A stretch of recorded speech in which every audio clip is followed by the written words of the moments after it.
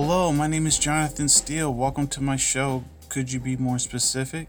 Coming to you through the way of the Stay Woke podcast.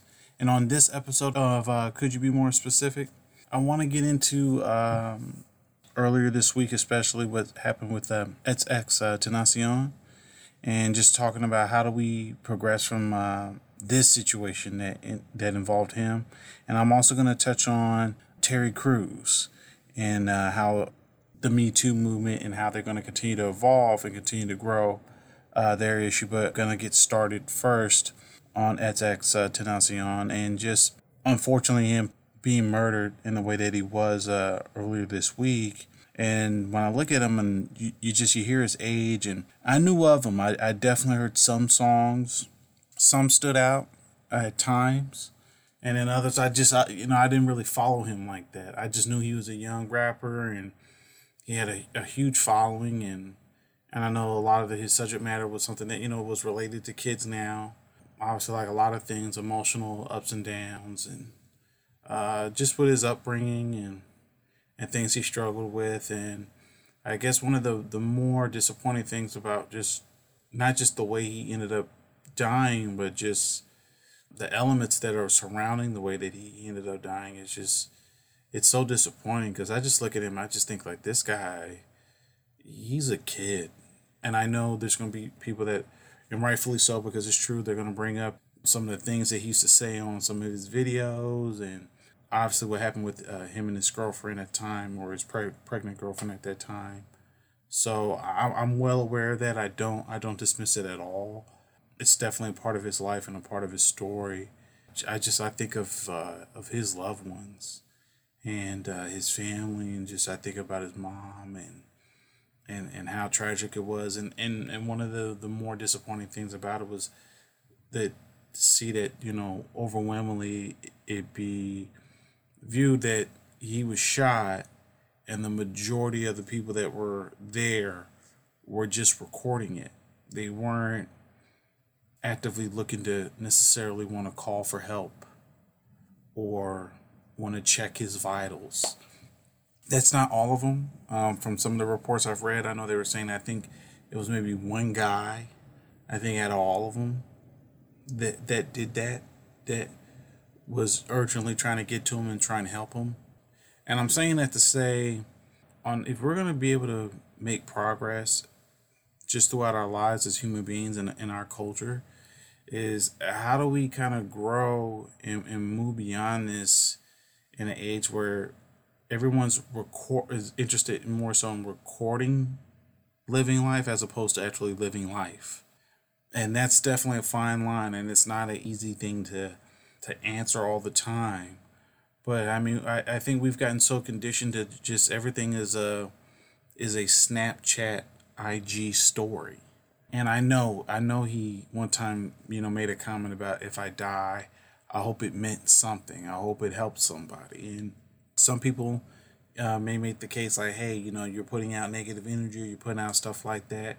And that very well may be true, because that's something that he could have also just been battling eternally. And that's just something that we caught in a moment of him at that time expressing that publicly. And as human beings, we all have all different ranges of emotions because we're all capable of them.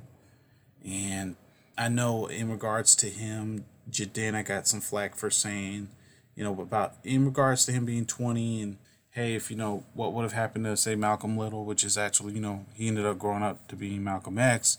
But if he had died at 20, if he looked at his life then, and I know he got flack for that, by some members of, people that were on social media, but in a way it is true, because it's like, how do you allow in this day and age people to make a mistake, acknowledge a mistake, show contrition towards it, and then work to try and get better from it? And a lot of times we're not really there. And over the past 10 years especially, it's just once someone gets a hold of something on you, they keep it on you. And they really drive it home, and it affects the majority of us. Not everybody has the mindset of where they're kind of Teflon, and those personalities are rare. And there's some that have it and they stand out publicly, and and not bring him up. But hey, the president has it. Someone like R. Kelly has that. I think someone like Rihanna has that personality. It's not that trait of they're indifferent to what you say about them, and that's a powerful mindset and tool to have.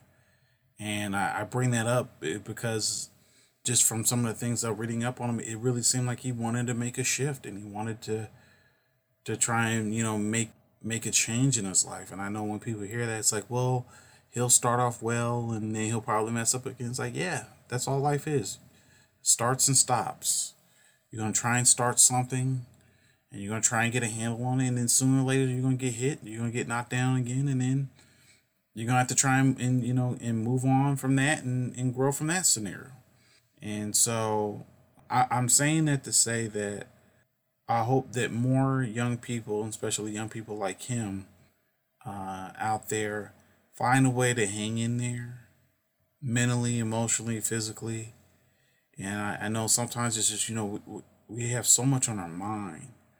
And, and our biggest critics are oftentimes just ourselves, because it's really nothing we can do great. Just it'll be in our human nature. We would find something that we would have to work on. And sometimes rightfully so, and sometimes it shouldn't be the case, but we oftentimes do that a lot. So those are just some things I wanted to say about him. I definitely want to touch back more so on him moving forward, because I know there's more details coming out on him. But also just talking about this issue in general, which takes me to Terry Crews. And I know Terry Crews has been on a promotional tour lately, promoting Sorry to Bother You. I'm really looking forward to seeing that film. It looks very interesting. But one of the things that stands out lately is that he's been talking about the incident that happened with him at a party with an agent. I think his name is Adam Venti or Vernay. I think that's how you say his name. I'll check again. I'll do a follow up on him. But the guy that runs his agency who groped him. And what I think is a real big opportunity for the Me Too movement is understanding that sexual assault or sexual predator behavior is oftentimes indicative of men with power, but it's an indication of power.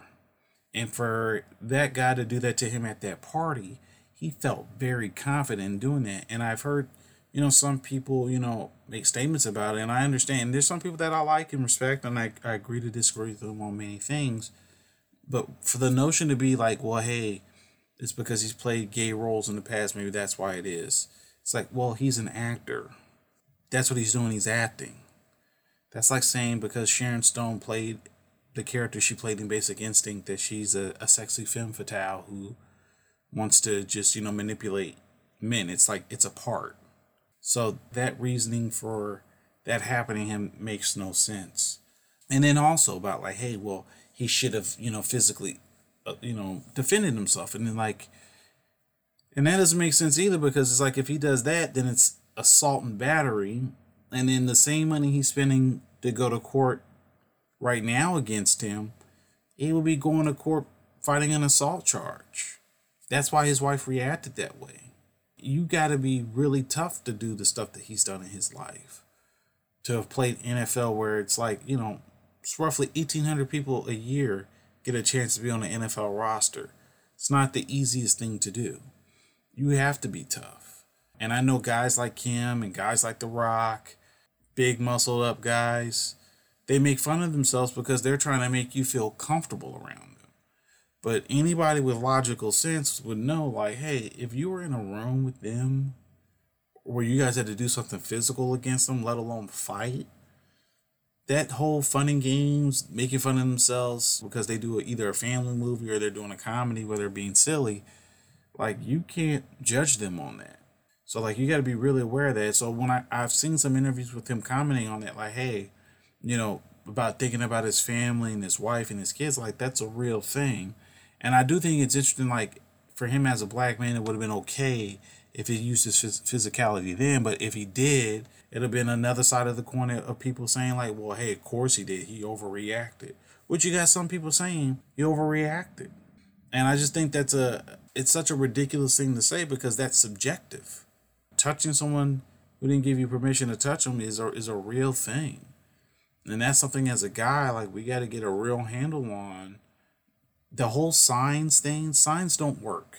And that's something that we've been debating in our culture over the course of time.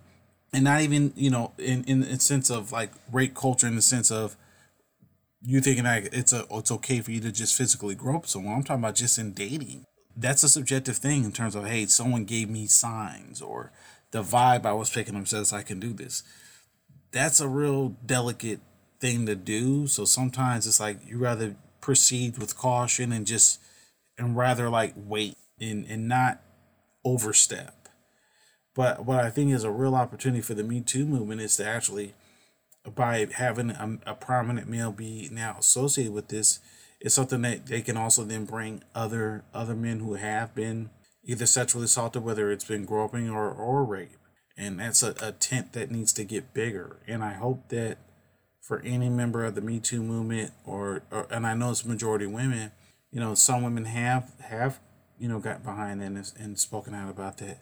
But I think that's really crucial, because it all does go back to power.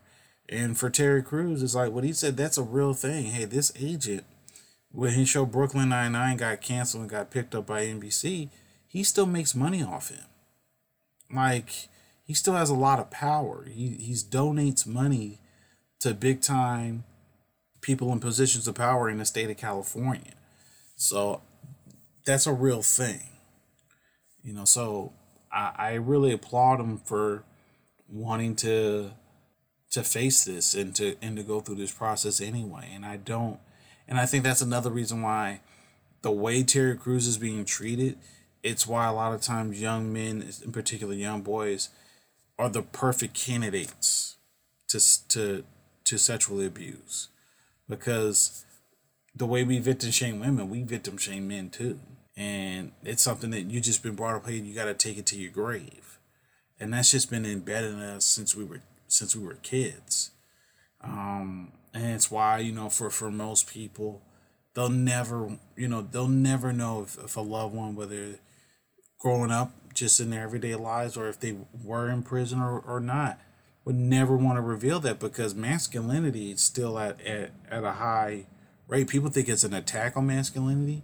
I think the definitions and how we interpret are definitely under review and being changed for sure. So I think, in regards to the Me Too movement, I'm really am hopeful that moving forward that, once Terry Crews has clarity on his situation, it may lead to more men speaking out about this issue as well. So those are just some of my thoughts that I had on that. I want to thank all you guys for who've been listening to this podcast, man. This has been such a great opportunity to be speaking to you guys, and I'm thankful to all of you guys who are still sticking with me, and this audience is growing. I'm thankful to Dee for being behind this show. Definitely like, share, and follow this episode. I'm planning on doing much more in the future, maybe also bringing you guys much different content moving forward. So again, my name is Jonathan Steele. Thank you for listening to Could You Be More Specific, and I hope you guys have a good one.